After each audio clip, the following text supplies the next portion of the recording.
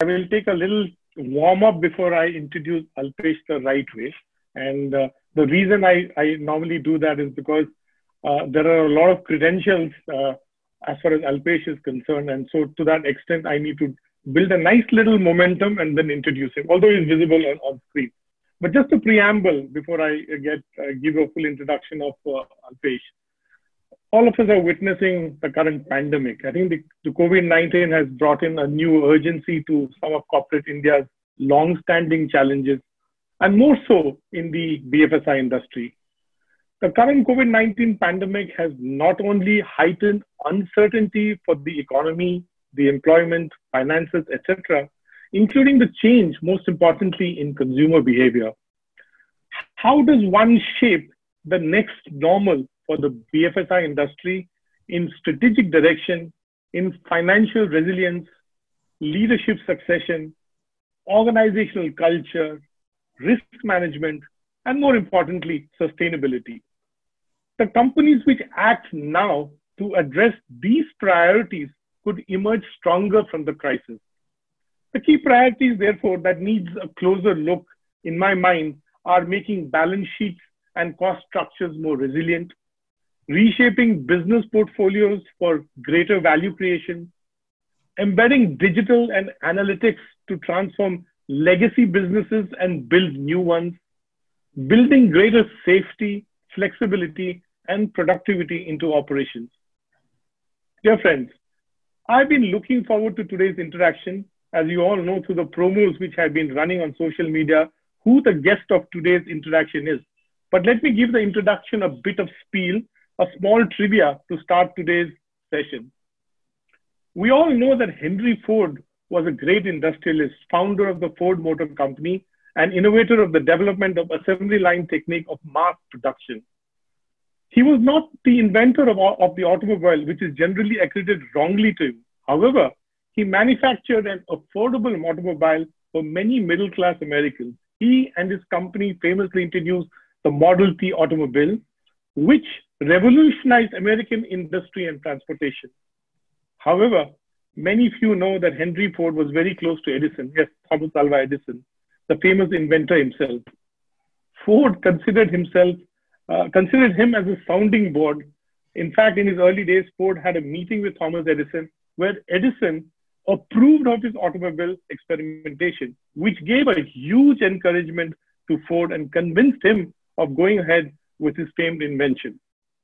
Our esteemed guest today, Alpesh, today is regarded as the industry doyen, and many of us in the industry have been seeking his insight and advice as a sounding board for many new innovative business models. Today, Alpesh Shah leads Boston Consulting Group's India office. He has extensive experience in the insurance, financial services, telecommunications, and technology sectors in Asia, and more specifically in India. Across the Asia-Pacific region, Alpesh has assisted a variety of banks, finance and insurance companies, and telcos on topics including and ranging from segment-specific strategy development, portfolio analysis, new business launch, breakout growth strategy development, pricing, channel effectiveness, operational efficiency, and I can go on, cost management and reduction, post-merger integration, business divestiture, and implementation support. He's also the author of many reports and topics, including insurance, payment, digital lending, and the India Internet economy. He's also a member of the FICCI Insurance Committee and the CI Asset Management Committee in India. And prior to joining BCG in 2000, he was associated with Booz Allen and Hamilton. So this, ladies and gentlemen, is Alpesh for you. But above all, I mean, all these credentials matter. But as a human being, he's one of the finest human beings that I've interacted with. And that's the best way to describe Alpesh as a person. So welcome on board, Alpesh. And today what we will do is possibly understand you a little initially, and then understand the economy, and then get into the BFSI industry, and finally look at some leadership attributes. Within a 1 hour framework, it is impossible for us to cover the entire gamut of the BFSI industry. We may have to have multiple more sessions with you, but the attempt is to try and capture as much as we can from you in terms of what do we see as the next normal for the BFSI industry. So let me start asking you a few questions. The first question is about yourself. What has been the motivating factor to stick on to the consulting part of the business for almost 2.5 decades? Did you ever think of switching gears and actually take on an operating role and managing a company? It's been 2.5 decades is quite a long in the consulting. So what drives you? It's quite interesting, Suresh. So as you said, it's been 25 years. And yes, I have thought multiple times of sort of stepping out and doing something, as you said, more on the operation side. But I don't know whether you know, there's this very old saying, I think Confucius said this, if I'm not mistaken, saying, those who cannot do, teach. And I have expanded that to say, those who cannot teach, consult. Right? Because it's just been a fabulous roller coaster journey. I have enjoyed the last 25 years. Along the way, I have looked at saying, do I want to do something else? But each time, there's something within what I'm doing that has held me back. And I'm here. So I hope someday I will still get onto the other side and be on the operating side as well. But right now, here it is. I'm still with consulting. Perfect. So if I were to ask you one more question on the consulting side itself, if I were to ask you typically, what was the most difficult consulting assignment that you have ever done? And what would be your pick? I mean, 2.5 decades, I'm sure you would have done a dime a dozen. I'm sure you've lost track. But what would be your most difficult one? So it's difficult to pinpoint one. But Suresh, if I think about it, I would say, I'll tell you the kind of ones which have been difficult. So for example, when you were introducing me, you mentioned post-merger integrations, right? So I was the first integration that I did, and I will not name the organizations, but I was looking at 2 organizations, and I was actually trying to put these 2 businesses together. And as a part of that, one of the most gut-wrenching parts of that exercise was when you actually had to look at who will retain what jobs. And as you looked at that, it was quite a challenge because you literally had both teams. So if you take the retail banks of both sides, or the retail businesses, or the corporate businesses, or the finance functions, you're actually sitting in a room with the CFOs from both sides, right, looking at the future finance organization. And both of them know that only one of them has a job after this. And the worst part is they believe that I, as a consultant, have a say in that. Sure, I can understand the situation. Having to deal with that, whatever you want to call it, responsibility, and doing it in the manner which is right for the individuals as well as for the organization, I would say is the most gut-wrenching experience. Then over time, you start getting, I would say, more used to it. But even now, when you have to go through such situations, I have to tell you, it's the toughest thing to do. And I'm sure you must have done quite a lot of these you must have encountered a lot of these situations. Unfortunately, you encounter a lot of these situations. So I know, I can understand. No, it's a lovely example. Moving forward, Alpesh, I know you must have been asked this question 100 times, and I think all of us are very keen to understand what's happening to the economy. COVID it's become a verb. It keeps coming in every single conversation. We've all witnessed what a shock COVID has induced to the economy and business as a whole. Globally, we're witnessing the GDP per capita also shrinking. How do you see business activities evolving from this phase? And are you seeing any green shoots in the economy in coming times? Do you see any shape, any kind of a V recovery, or a prolonged period of economic and business stress? And every month it seems to be evolving. But coming in from a broader perspective, where do you see all this going? Because you've been interacting with multiple industries, So let me start with the caveat, Suresh, and then I will come to your question, right? And the caveat is that there are only 2 kinds of people in this world. Category A, people who do not know what is going to happen. And so I'm in that category. I don't know exactly what is going to happen. So I will try to look at the crystal ball and say, what do I believe, basis judgment, where this is headed, and hence what we can do to sort of try and, I would say, minimize the pain or maximize the outcomes. And I joke, but there's a category B of people who do not know that they do not know. So they go around telling the world exactly what will happen. So I would like to be in category A, and hence with that pinch of salt, bucket of salt, I will tell you what I think is sort of, as you said, a likely way forward. Right? So as you said, it has been a tough 6 months, and obviously a tougher first three and a relatively less tough next three. But starting from March, if you look at April, May, June, and we've seen the latest India numbers as well. The economy, if you look at the numbers, was -23, -24%. That is substantial. I think from 100 when we thought we were going to go to 105, 108 to land up at 76 is actually it's an even sharper reduction, right? That being said, I also have to tell you that I think corporate India has actually responded incredibly well to the situation. I talked to, as you said, a large number of businesses, and I track a large number of businesses across. I think this whole work from home, working remotely, many organizations were surprised by how well they were able to pull it off, right? And they surprised the rest of the world as well, because banks, insurance companies, manufacturing businesses, operations, actually the world did not come to a grinding halt. The worry was that, is it telecom in India good enough? Right? Will we be able to pull off a work from home concept? Do people have laptops? They don't. What happens? And there was a lot of fear about how much the impact would be on business. I think there has been a massive impact on business because of lockdown, but not because the companies could not address it. Yes, some companies have obviously been able to address it better than the others. But I would say kudos to corporate India, because we've actually seen the whole country actually pull this off, I would say, reasonably well. So I'd doff my hat at corporate India. Mm-hmm. As you said, if I now took the data, and we track multiple sectors, month on month. And so April and May were really bad, right? It literally, we fell off the cliff. June, July, I think we started coming back. And now if I look at August, I would say many sectors are close to between 90 and 95% of what we were even before March. This is across industries, you're saying? Across most industries, and I have with a caveat, there is a wide dispersion. So there are some sectors which are really hurting, right? And, it's going to they are going to see a long haul. So for example, travel and tourism, not surprisingly, right, is going to see, airlines, hotels, they are seeing a longer a retracted period. So for them, coming back to your U, V, L, whatever shape you talk about, and the whole alphabet soup in that one. Correct. I think you will see that, those will certainly see a U.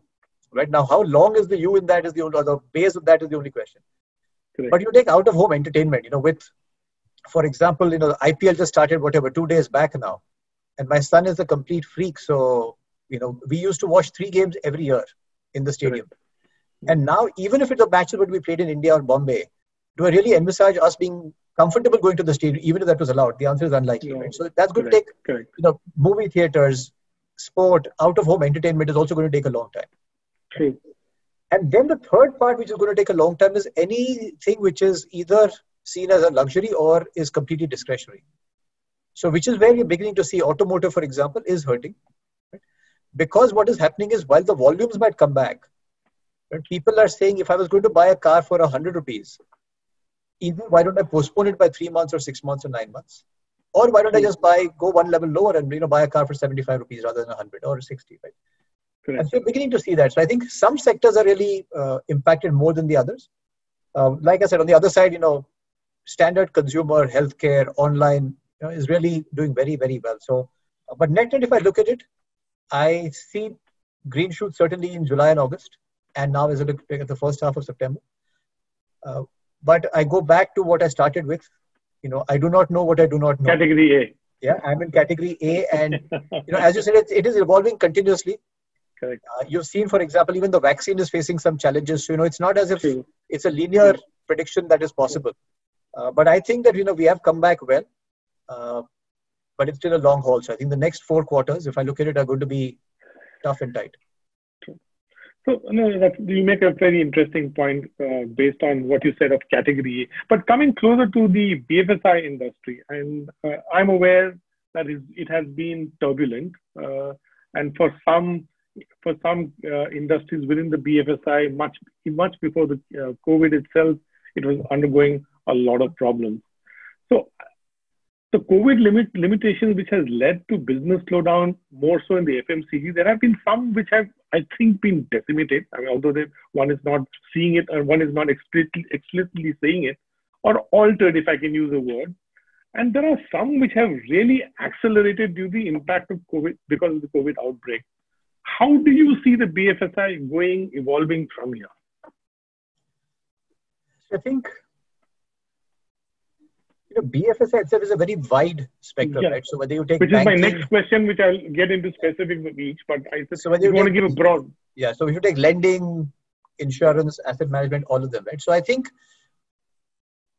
what has happened. So let me take the pros and the cons, right? So the big negative challenge, if I look at it, is clearly, especially all the businesses which are dependent on physical sales, right? Whether it's life insurance with agency and so on. There clearly, for a few months, there was a large hit because in-person interactions were reduced. So obviously, correct, agents are good entrepreneurs. They figured a way out, but it's not still the same as being able to meet people face-to-face as often, right? True. So really anything to do with face-to-face interactions has taken a hit and a beating. Yeah. In addition to that, I think the other part of that is because certain industries, so if you take auto getting impacted, then, obviously insurance for auto and lending for auto obviously gets impacted. So when the base asset itself is going slower, there is a significant impact. But that's the negative side. But if I look at the positives, as you said, right? Interestingly, over the last few quarters itself, you're beginning to see that the financialization of savings has gone up. So more money in savings is going towards financial products. Interestingly, right? So savings is going up. So savings accounts from a banking perspective, asset management, if you look at the investments, they're back. You take the savings product from a life insurance perspective, all of them are actually beginning to see some tailwinds and support on that. So there is clearly a enhancement in the financialization of savings.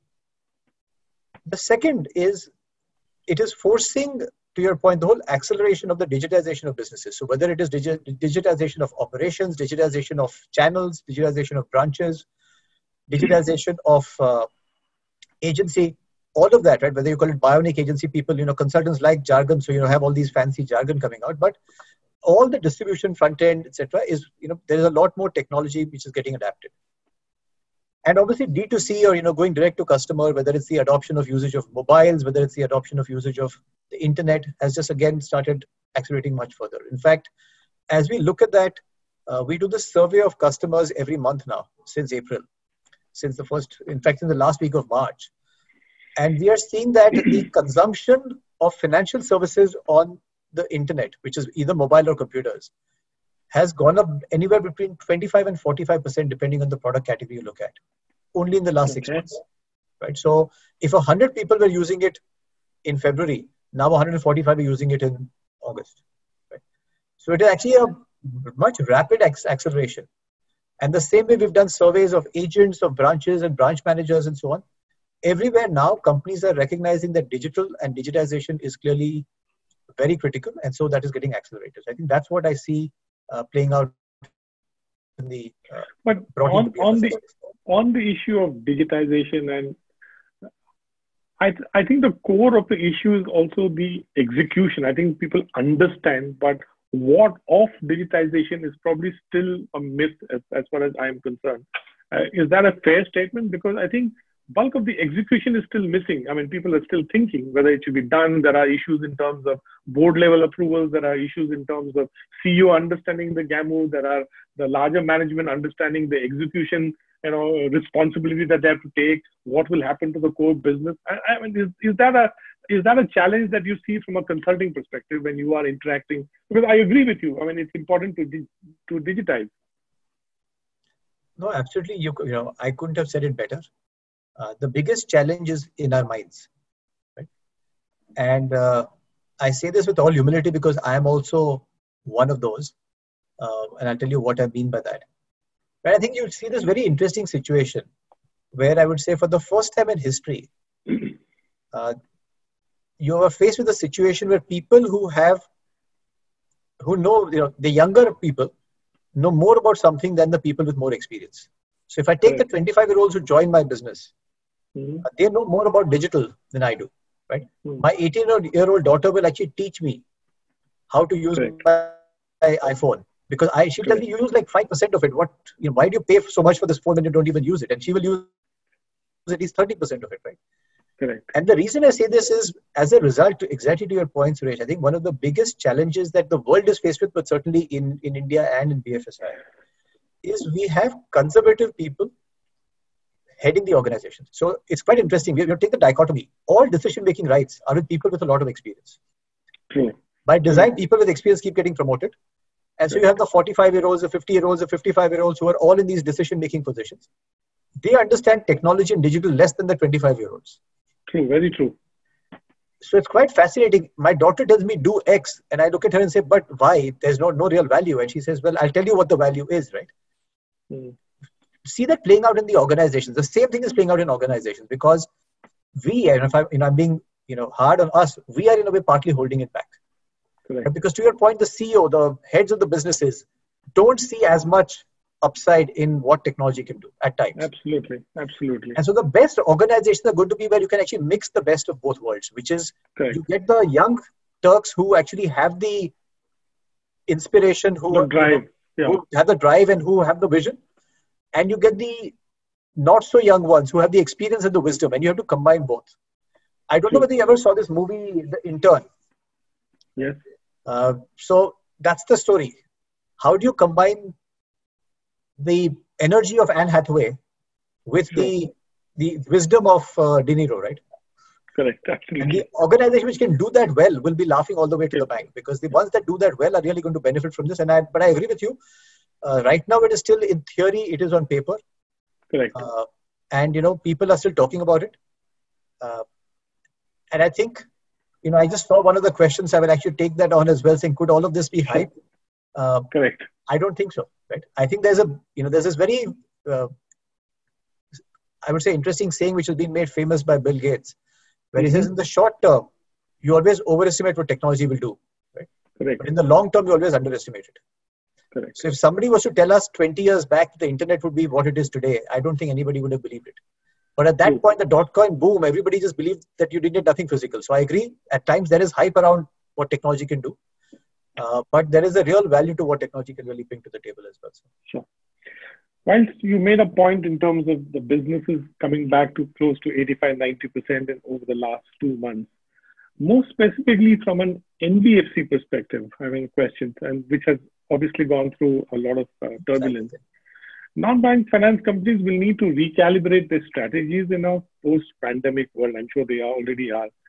What would separate the winners from the losers, and where are the opportunities for growth? I mean, how will the strategic shifts impact credit growth in the sector? I mean, I know the banking is relatively okay. The insurance, I have a few questions subsequently I'll ask you. Asset management, you said because of the savings, savings will move into asset classes which will give you more yield. So, but what specific from an NBFC space, and probably even the housing finance, all comes under this space? So, I guess the cliched answer would be, Suresh, you'll have to pay me for this, but that's what I get paid for. But let me try and answer this, because it's not a. I shall refer BCG to multiple alternatives. But it's not a simple answer. So that's why I'm saying it. Let me share a few thoughts, and Sure. I guess to your point, right? NBFCs have even before sort of the COVID situation impacted, because of a couple of NBFCs getting impacted by business, there was already I would say, a strain on the NBFCs, right? True. As I look at what they will have to do, I think there are a few things, and let me take two categories, right? First is, where are the opportunities, right? So if I just start with some of the big trends that are impacting India, independent of COVID first, and then I'll tell you what the impact of COVID has been on that, right? So the first one is tier 2, 3, 4 in India is gaining in importance.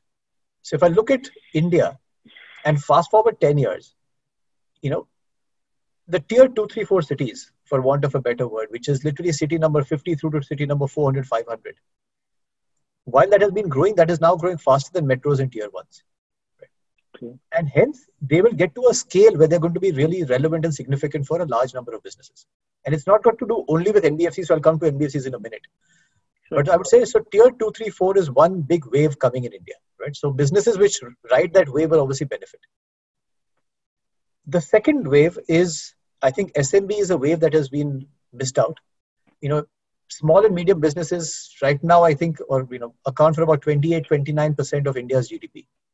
Correct. For a country like India, it has to be larger. So I actually think that SMB has to get even larger. And as you look at that, that has also been, both from an NBFC and a financing perspective, a large part of especially the S and the micro, if I take MSME, have typically been funded by the informal businesses or by friends and family. And so there's an entire funding of the micro and the small, which so far has been difficult for the organized, even the NBFCs and the banks to do because of the lack of data. But now as data becomes more prevalent, even with GST, just the number of companies which are coming onto, which have records, etc., make it a lot more amenable to being served. Right? So I would say the second big wave, if I call it that, is going to be the SMB wave, right? Or shift, if I call it that.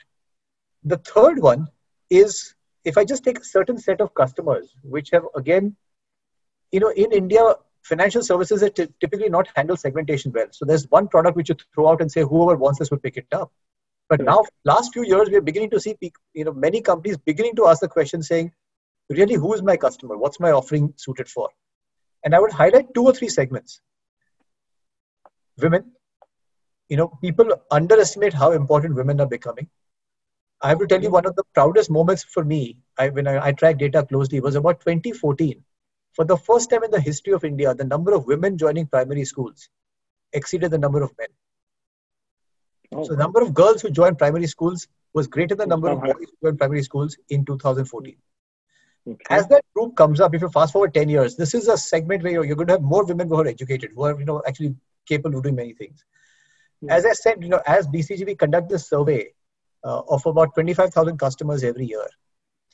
One of the biggest elements I would like to highlight in consumer behavior is that in all decision making, including for financial services, greater than 50% now, and the number is weighted average is 54% of all decisions are taken by women. Okay. And so what you have to realize is, even what was considered a male bastion earlier, buying cars, auto decisions, investment decisions, it's now between 45 and 60%, it's women. Right? So how do you think about women? How do you think about the other one is, I would say, aging population. The fastest growing segment in India is 60 plus. Strange as it may sound. But by design, it's obvious. But we will have in India, just hold your breath, Suresh, we will have 350 million people over the age of 50 in the next 10 years. 350 million. We will have more people than any other country in this world, but for China. Over 50. So as you just think of the implication for financial services, right?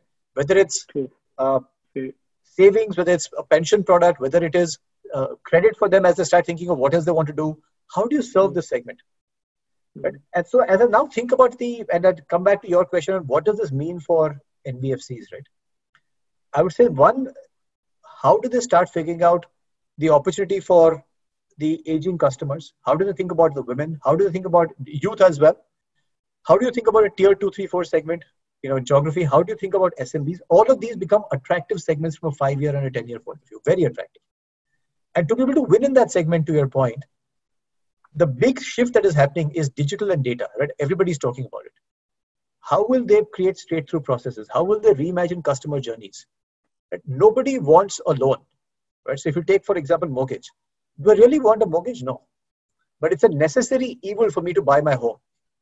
Correct. So as an NBFC, how do you become a part of the customer's journey in the home search process, in the home selection process?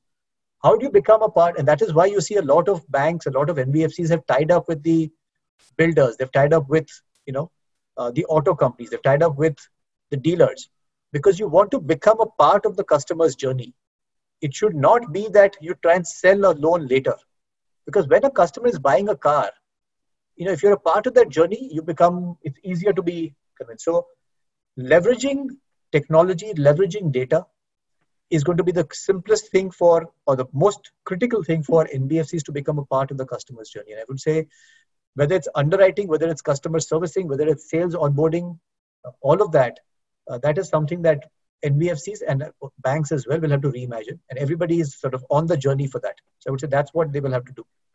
I quite agree with you, Alpesh, that there has to be new models that has to come into play in the BFSI, more so in the NBFC space. But whilst you're bringing in those new models which are technology enabled, uh, is there a method in madness? Do you do it all? Do you do it in parts? I mean, what aspect will you impact first? I know everything is revenue generating. So would you look at the distribution landscape? Because at one level you were saying that tier two, tier three, tier four are going to be great hubs of business. Yeah. More so with the demographics that you just said a little while ago. Is customer service more relevant? Is distribution landscape more relevant? Is profitability relevant? I'm just saying, on an ideal pre-COVID world, chalti ka naam gaadi. You're doing well. You're getting your month-on-month growth, year-on-year growth. Your PAT is looking good. Your market capitalization is looking good. Things were fine. And you did a little bit of technology intervention here and there. Gave a lot of PR publicity in terms of digitization. At the end of it all, you didn't do much. And here is a situation which is kind of telling you do, but one is questioning, should I do now? How will I strike a balance? So where do you see all this dilemma? No, that I guess. What would you focus on? Suresh, I guess is, as you said, is the key question, right? Which is the chicken or the egg. And in this case, there are multiple chickens and multiple eggs, right? So where do you start? What's the right sequencing? How do you think about the return? Because I'm a big fan of the fact that you can't say let's invest in all of this and wait for the returns after 3 or 5 years, right? True. What technology has done is now break evens and return timeframes, horizons have all completely shrunk. You don't look at right. I don't think it's been a long time since anybody's asked me to write a 5-year business plan. Yeah, it's more 2 to 3 years. It's more 2 to 3 years. It's more 2 to 3 years. And if at all there's a North Star which says, okay, where do I want to be? It's like a vision or a North Star which says in 5 years, in 10 years, where do I want to be? Yeah. But it's more the next 2 to 3 years, right? Right. So with that, to your point, I think, especially in the current context, and I would say you have to, if you're an NBFC business, you have to start with the underwriting or the credit side of it. Right? Because the one thing that can kill your business is risk. Correct. Getting 10% lower growth is not going to kill your business. But what can kill your business is getting the risk return trade-off wrong. And the reason I say this is, as BCG, we've actually done a lot of research in these trying times. So when I take any of these downturns, whether it was the 2008-9 global financial crisis, or the 2001 to a dot-com bust, or the 3-4 SARS pandemic, or for example, the 97-98 East Asian crisis or Southeast Asian crisis. Simple empirical data. Think of it, BCG loves 2 by 2, so I'll do a 2 by 2. On the x-axis, just think about it as profit growth, and on the y-axis, think about growth. Right? Mm-hmm. So are you growing faster than you did before the downturn? And are you more profitable than you were before the downturn? Just think of it that way. Just 2 elements, right? Okay. So if you do the 2 by 2, obviously BCG likes the top right. So top right is saying you grow faster and you have more profits than before the downturn. Interestingly, having seen this across 4 downturns now, only 14% of the companies fall into that quadrant. Okay. Right? These are what I would say people who are actually benefiting from the downturn. They are making all the right moves, and I will talk about what those right moves could be, right? But how do you get in that 14% what everybody wants to focus on, right? Sure. And that is where, to your point, you have to invest in the balance sheet. And so the way I start is, I would say, if I had to pick one, first you have to make sure that your risk processes, from an NBFC point of view specifically, right? Your risk processes are bang on. If you get that equation wrong, you're in real trouble. Correct. Once you get that right, then I would invest in the distribution processes. Because then you're saying you don't want a situation where you get more business and you lose more money. True. Right? So I would say in that order. And then at the same time, once you start getting more business, again, most of these are also, customer-based businesses, all of these. And so you obviously want to get the customer servicing right as well. So I would say, but in that order, I would start with risk or underwriting if you're an insurance company.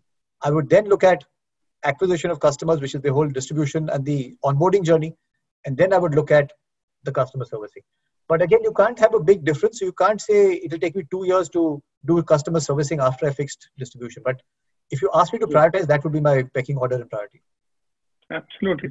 So it's so nice to talk to a friend and a consultant. You get all this good advice, and very, very correctly put, Alpesh. And that's the right way to look at it, because once you have taken care of your risk profile, it's very easy to start expanding on your distribution footprint and look at customer service.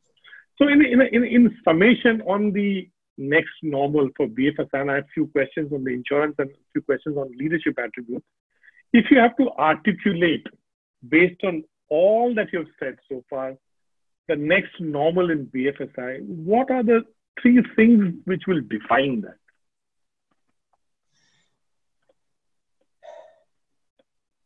So I would say the first one would be digital, but digital at scale. Correct. To your point, everybody has been doing bits and pieces. I don't think there is any doubt. Everybody has started the journey. Right? Correct. But can you really get digital? Can it be all pervasive in your organization? Can you do digital at scale? Right? And everything from the front end with your agency, with your online business, D2C, with your, if you're an insurance company, with your bank assurance, all of that. Right? So there's a digital at scale.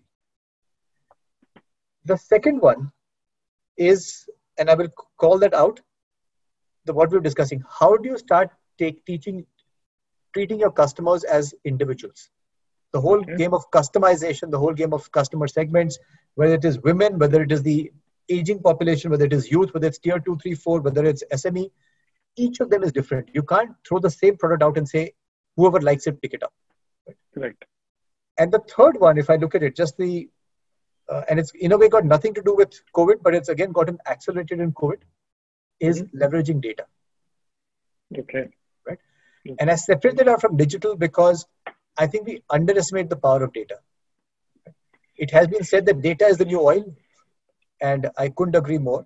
And I don't mean big data. I'm not even making this whole noise about big data. That's all, if I'm being honest, even if I just get basic data right, we already have more data than we, can use.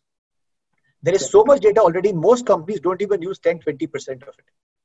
Can we just start using the data to make better decisions, to reach out to customers better, to engage with customers better? If we get those three things right, I think we will actually have brilliant businesses. So I think that's a part of...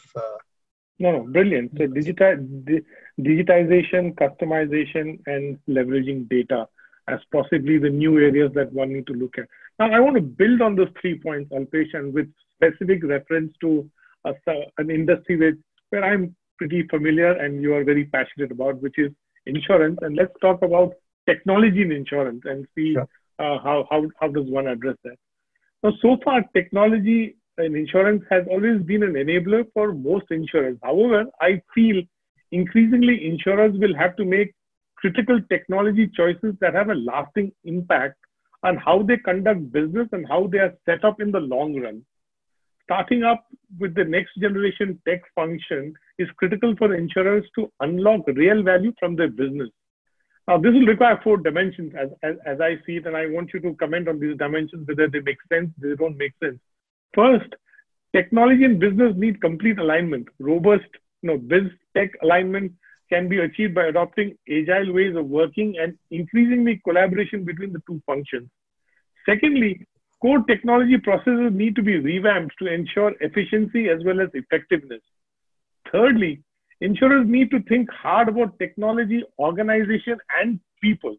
They need to identify the key skill sets and capabilities that will be needed in the long run and make a strategic choice on whether to outsource these capabilities or keep them in-house. And further, the technology organization needs to be designed so that new strategic projects continue in balance with business as usual projects. So the question to you, therefore, is, are we looking at a movement from an insurance company to a tech company? I'm saying 26 insurers, life insurers, about 23 general insurers, 13 or 14, I've lost the count on health insurance. Everybody's talking digitization. We are talking insurtech. We are talking, aggregators. What happens to all these insurance companies that if digitization, customization, leveraging data, and you've got 20 years of information, all these companies since privatization, is there a scope world over, or even from an Indian perspective, moving from an insurance company to a tech company? I mean, what is the path? I mean, your thoughts. So Suresh, I guess I don't think there is any doubt. If companies are not comfortable with technology, they will actually start losing ground. So let me take an example of a company which just decided that data and tech was going to be their future. And Sure. let me tell you what is the art of the possible, and then say what's the journey, because I don't think it's a 1-0. Sure. So there's this interesting company called the Climate Corporation. Okay. Right. And this started in the US. This was, I forget how many, but it was a couple of Google employees who quit Google, and they said, we're going to start an insurance business. Okay. Now, obviously, insurance companies have said that, insurance is not actually one business, but it's 3 or 4 businesses. Right? If you think about insurance, correct, you think there's a distribution business where you get customers, an acquisition business. Correct. There's a manufacturing business where you create the products. Right? There is a servicing business where you service the customer. So there's the whole BPO business, for want of a better word.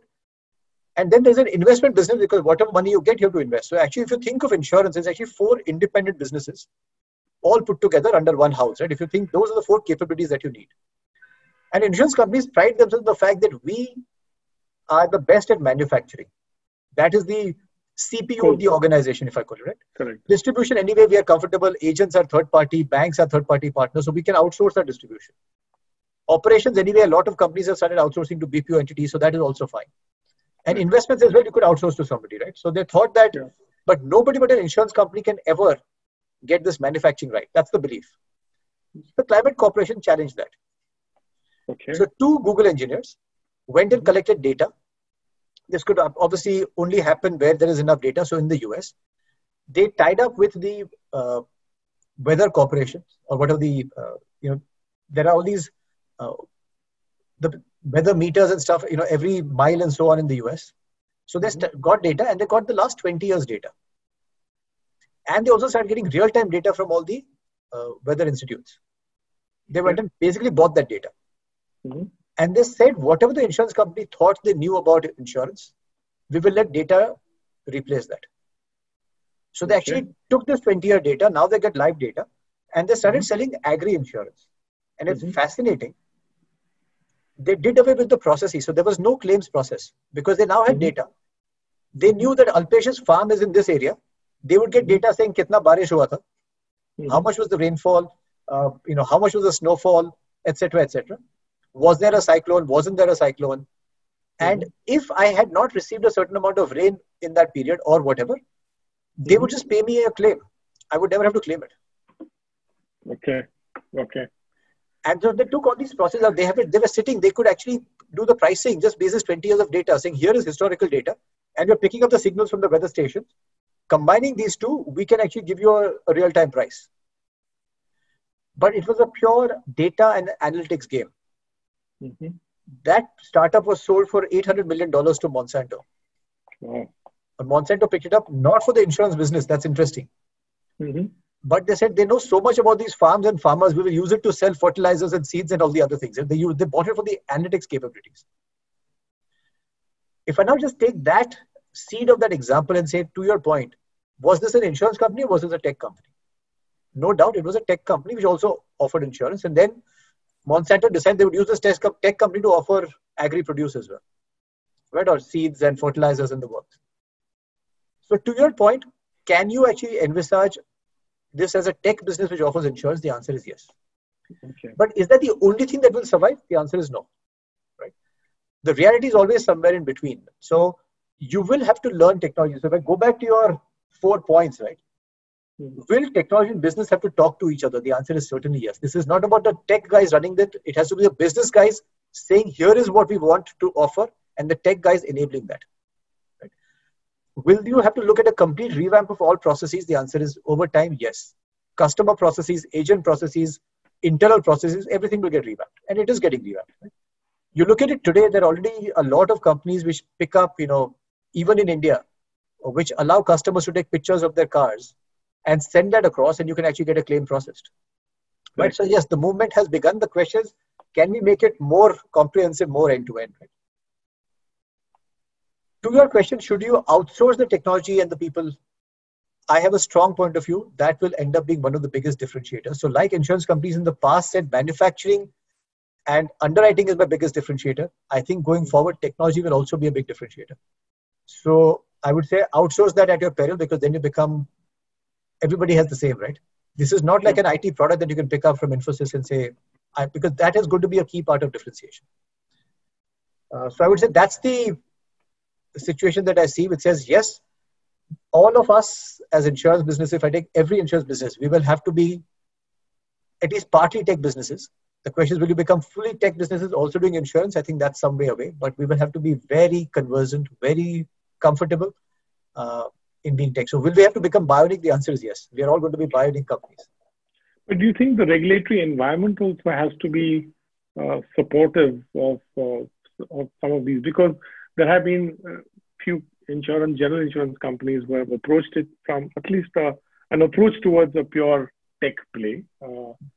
But regulations do make it difficult for you to balance both.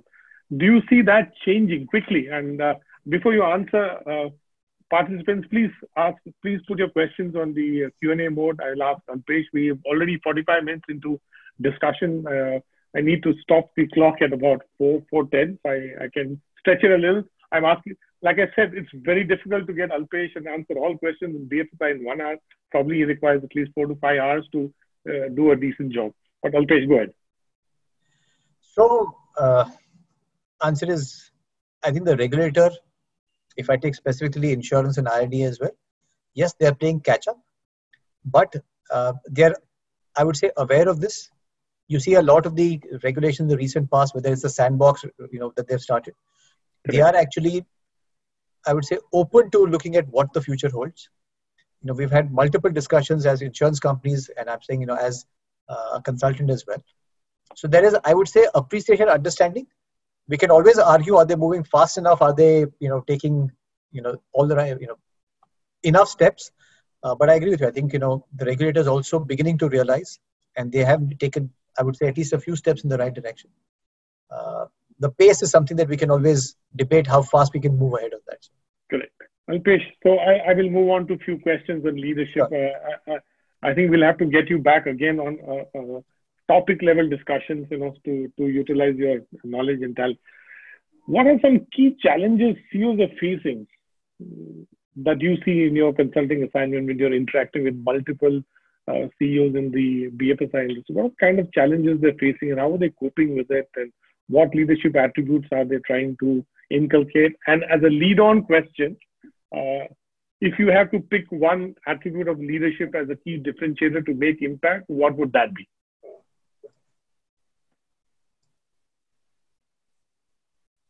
So I would say, actually, the challenges are multiple. Let me try and pick the top 3 or 4. So the first one is just how do you deal with all this uncertainty? True. Dealing with uncertainty. So to give you how difficult that is, right? Steve Ballmer, who is actually a very good CEO, in 2007 went on record and he was quoted saying, iPhone will not succeed in this world. Mm-hmm. It will not sell more than 1 million phones. Mm-hmm. Right? Who the hell wants to play games and all this stuff on phone, right? As they say, famous last words, right? That was 2007. Today there are close to 1 billion iPhones out there in the world, right? Correct. And I can go on, the list is long, right? Because Margaret Thatcher in 1973 said no woman is ever going to make prime minister. She was so frustrated. Mm-hmm. 5 years later, she was the prime minister in the UK, right? So just how do you deal with this uncertainty? If you take the top 30 BSE companies, you look at the companies in 2000, look at how many of them are remaining today. The answer is 10 out of 30. Right? So positions change very quickly. So how do you deal with this rapidly changing world? So that's one. And obviously the way to deal with that is how, people keep talking of agility and agile means of operations, but what does that really mean? It's good to say agile and people think it's an IT term. It's not. Agility and being agile in operations is about how do you look at businesses, right? How do you think about running businesses? How can you really stay agile? And it's not a fitness term as well, right? I'm an agile human being as a fit human, but it's saying how do you make organizations that are agile in decision making, that are agile in investments, that are agile in experimentation. You hear all this nice consulting jargon which says, be agile. If you have to, fail fast and fail cheap. Right? True. Very easy to say, but how does a leader, how does a CEO actually make that happen? Right? So I said those are the two things that I really think are the biggest challenges, right? And if people who do that well will actually always come out stronger. And the challenge that is actually linked to the previous question. We're talking about BAU plus tech, right? How do you continue BAU running as well as plan for the next 3 to 5 years out, right? How do you actually invest for that as well? And so imagine this is like, I joke, but this is like doing the Bombay airport, right? How do you redo the Bombay airport when you're living in there versus doing the Bangalore airport? When you're, Bangalore airport, you buy a new space some 50 kilometers out and you do it up. It's actually very easy to do it. Correct. But when you have to literally change and redo the airport while you're using it, it's not straightforward. True. Right. So I think that's the biggest challenge in front of leadership. How do you keep doing, quarter on quarter, year on year, good business while planning for all the shifts that are happening in the 3-5 year horizon, right? True. So, Alpesh, mentally, physically, how do you keep yourself up to speed these days? I know you've got long working hours. You're working longer than what you were working while at office. I know your travel time has reduced, but net, your amount of time that you spend on work is far higher, is what I understand. So is that correct? So how do you keep yourself fit? Unfortunately, it is correct. I would like to change that, but it is correct. So I would say 2 or 3 things, right? Mentally first, I think 2 things help. One, I have to keep reminding myself how privileged I am. As you look around, it's always good to feel bad about, or it's easy to feel bad about how tough life is. But when you look around, I realize how good life is for me. So I'm really privileged, and I have to keep reminding myself of that every day. 2, actually getting time with the family. I have never played as many board games with my family as now. I have 13 meals now with the family every week. There's the odd one which I get stuck in some meetings, but I actually end up having 13 meals with the family. It's a big stress reliever. So I would say that's on the mental side, right? Those 2 things really help, right? Reminding yourself how privileged you are and getting more time with friends and, with family. And I think on the physical side, I love running. I'm a passionate runner. I run literally 5 to 6 days a week. Wow. And so I've now got into this routine where my wife and I go for a walk every morning. We spend 45 minutes to an hour walking, which is our me time to catch up. And then every evening I go for a run, which is my me time to catch up with myself. So I make sure I get the 1.5 to 2 hours for myself.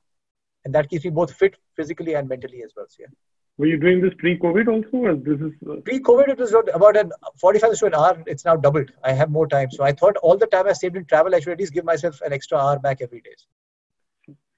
Alpesh, let me take some questions now. We are really running short of time. I still haven't exhausted all my questions, but nonetheless, this is a question from Mani Padmanabham.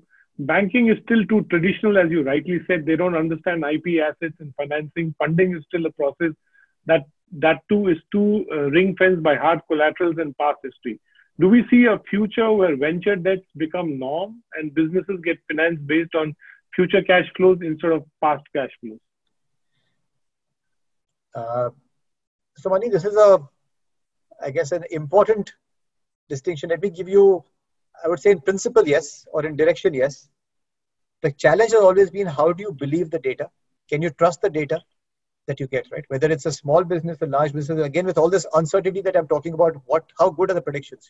How do you predict future cash flows, right? So when I was buying, in fact, the apartment that I'm sitting in, I had an interesting discussion with one of the banks. I was looking for a loan. And to cut a long story short, there was a bank A which said, Alpesh, basis your income, we can't give you a loan for this one. But bank B, and I will not name A or B, who just said, Alpesh, on a white piece of paper, why don't you write that you can service this loan? So I took a white sheet of paper, a blank sheet of paper, and I wrote it and I signed it. And he said, just give me the date. So I wrote the date. This was 2009. And he said, okay, the loan is sanctioned. So I remember distinctly at that point of time, I was very uncomfortable. So I actually called I knew the CEO of the company. So I called the CEO of the company saying, how the hell did you figure out I was looking for a loan? He says, what do you mean? I said, how can you just sanction this loan without any paperwork? And he made exactly the point that you're making, Mani. He says, the sad part is, you are actually sort of growing in life and your cash flow, as you said, if I take it as a business or an individual, is improving every year. Unfortunately, we take the last 3 years tax returns and we try to give you a loan basis that, not on your next 3 years tax returns. So, in principle, I could argue saying that some people have been doing a version of this, albeit with just judgment. The question is, will we ever have data money? And that's a tricky one, right? How do you predict future cash flows? How do you know that Alpesh is going to continue growing or not growing, right? How do you predict that the company is going to continue growing or not growing, right? So I would say it's a tricky one. So yes, we will all have to form our thumb rules and do this, but I don't think it will become the norm. So I don't think this is something that you can, put on an Excel, because then gets the game of projections. Do you take the past 5 years of Excel and project it out, or do you actually try and do something different? So it's a tricky one, but I would say that in principle, I would say it's already happening with the smarter lenders. People are forming that judgment call on that. So Mani, I hope you got your answer to that question. There's another question from Reshma Ahuja.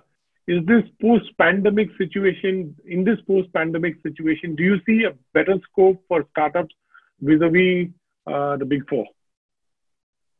But on what is this? Big Four and what? So is this? I think the mood question would be ignoring the Big Four. Do you see better scope for startups? I mean, is there an opportunity for startups to capitalize on this opportunity in multiple areas? So do you see a lot of startups mushrooming in different areas? And let's take the BFSI industry. So health, in health there are lots of tech startups that are happening. So I think it's a difficult one, because I would say it's a yes and no. I'll tell you why.